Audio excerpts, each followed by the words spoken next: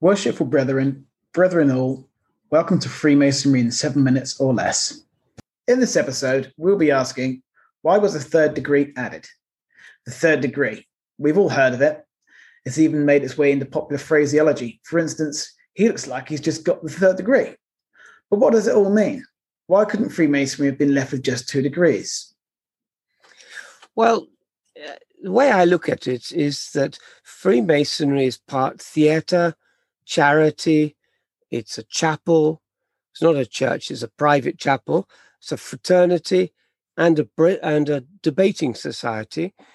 And not just that, but it includes ritual, faith, and esoteric knowledge. But I don't believe it's always been like that. I think that the first 3 Grand Masters wanted to incorporate alchemy into the ritual. The reason being that the practice of alchemy was dying out. The Royal Society, which was established in 1660, was promoting new sciences such as physics, geology, metallurgy, and things like that. And alchemy was then seen as a kind of medieval quest that, as I say, was inhabited by mystics and superstitious fools. So Isaac Newton was one of the last professional alchemists. And as he died in 1727, 10 years after the revival of speculative Freemasonry, I think it was Newton that guided the Grand Masters because they knew nothing about alchemy. Very plausible hypothesis. As we mentioned earlier, Newton had written over 1 million words on alchemy, and he wrote as fluidly on the subject as if he was writing in a diary. He would certainly have been consulted on the matter by his Royal Society colleagues. So who was doing this for Freemasonry then? So the first 3 Grand Masters joined an operative lodge, and I believe they wanted to convert it to use the new ritual that they had found.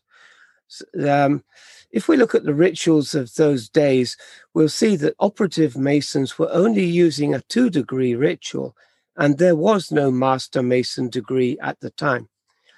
But alchemy requires that everything is done in 3s. There are 3 furnaces, and matter is distilled 3 times. And also, it's a kind of byline, but alchemists were very religious people, and I believe their practice of alchemy was based on the Christian concept of the Trinity. So the Grand Masters decided that they needed a new degree to align Freemasonry with alchemy. Interesting. Well, was it a new degree, or did they revive an annual festival to perform the ancient drama commemorating the slaying of Hiram Abiff? I'll leave that to you, the listener, to do further research.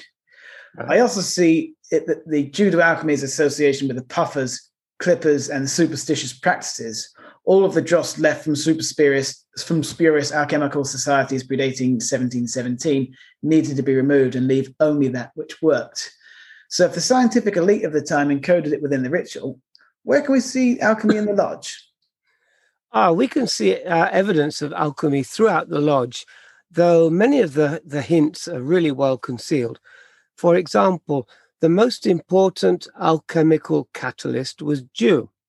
It was collected early in the morning and on an auspicious date. The Latin for dew is ros, which is similar to the English flower rose. So you will see small roses or rosettes on brethren's aprons. They are a pun for the word for dew. So on a Master Mason's apron, you will also see 7 chains on either side with a little ball at the end. The ball is the dew dripping down the apron.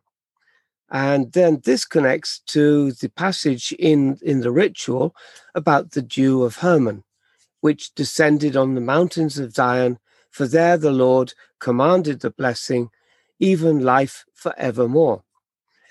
So we have the dew, we have the rosettes, and the 7 chains on the apron, because this alchemist only recognized 7 metals. Another thing, in the lodge, there is a representation of the philosopher's stone.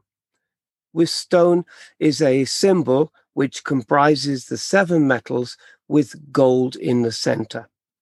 This is just the start, as the 3 degrees were written to incorporate these alchemical illusions.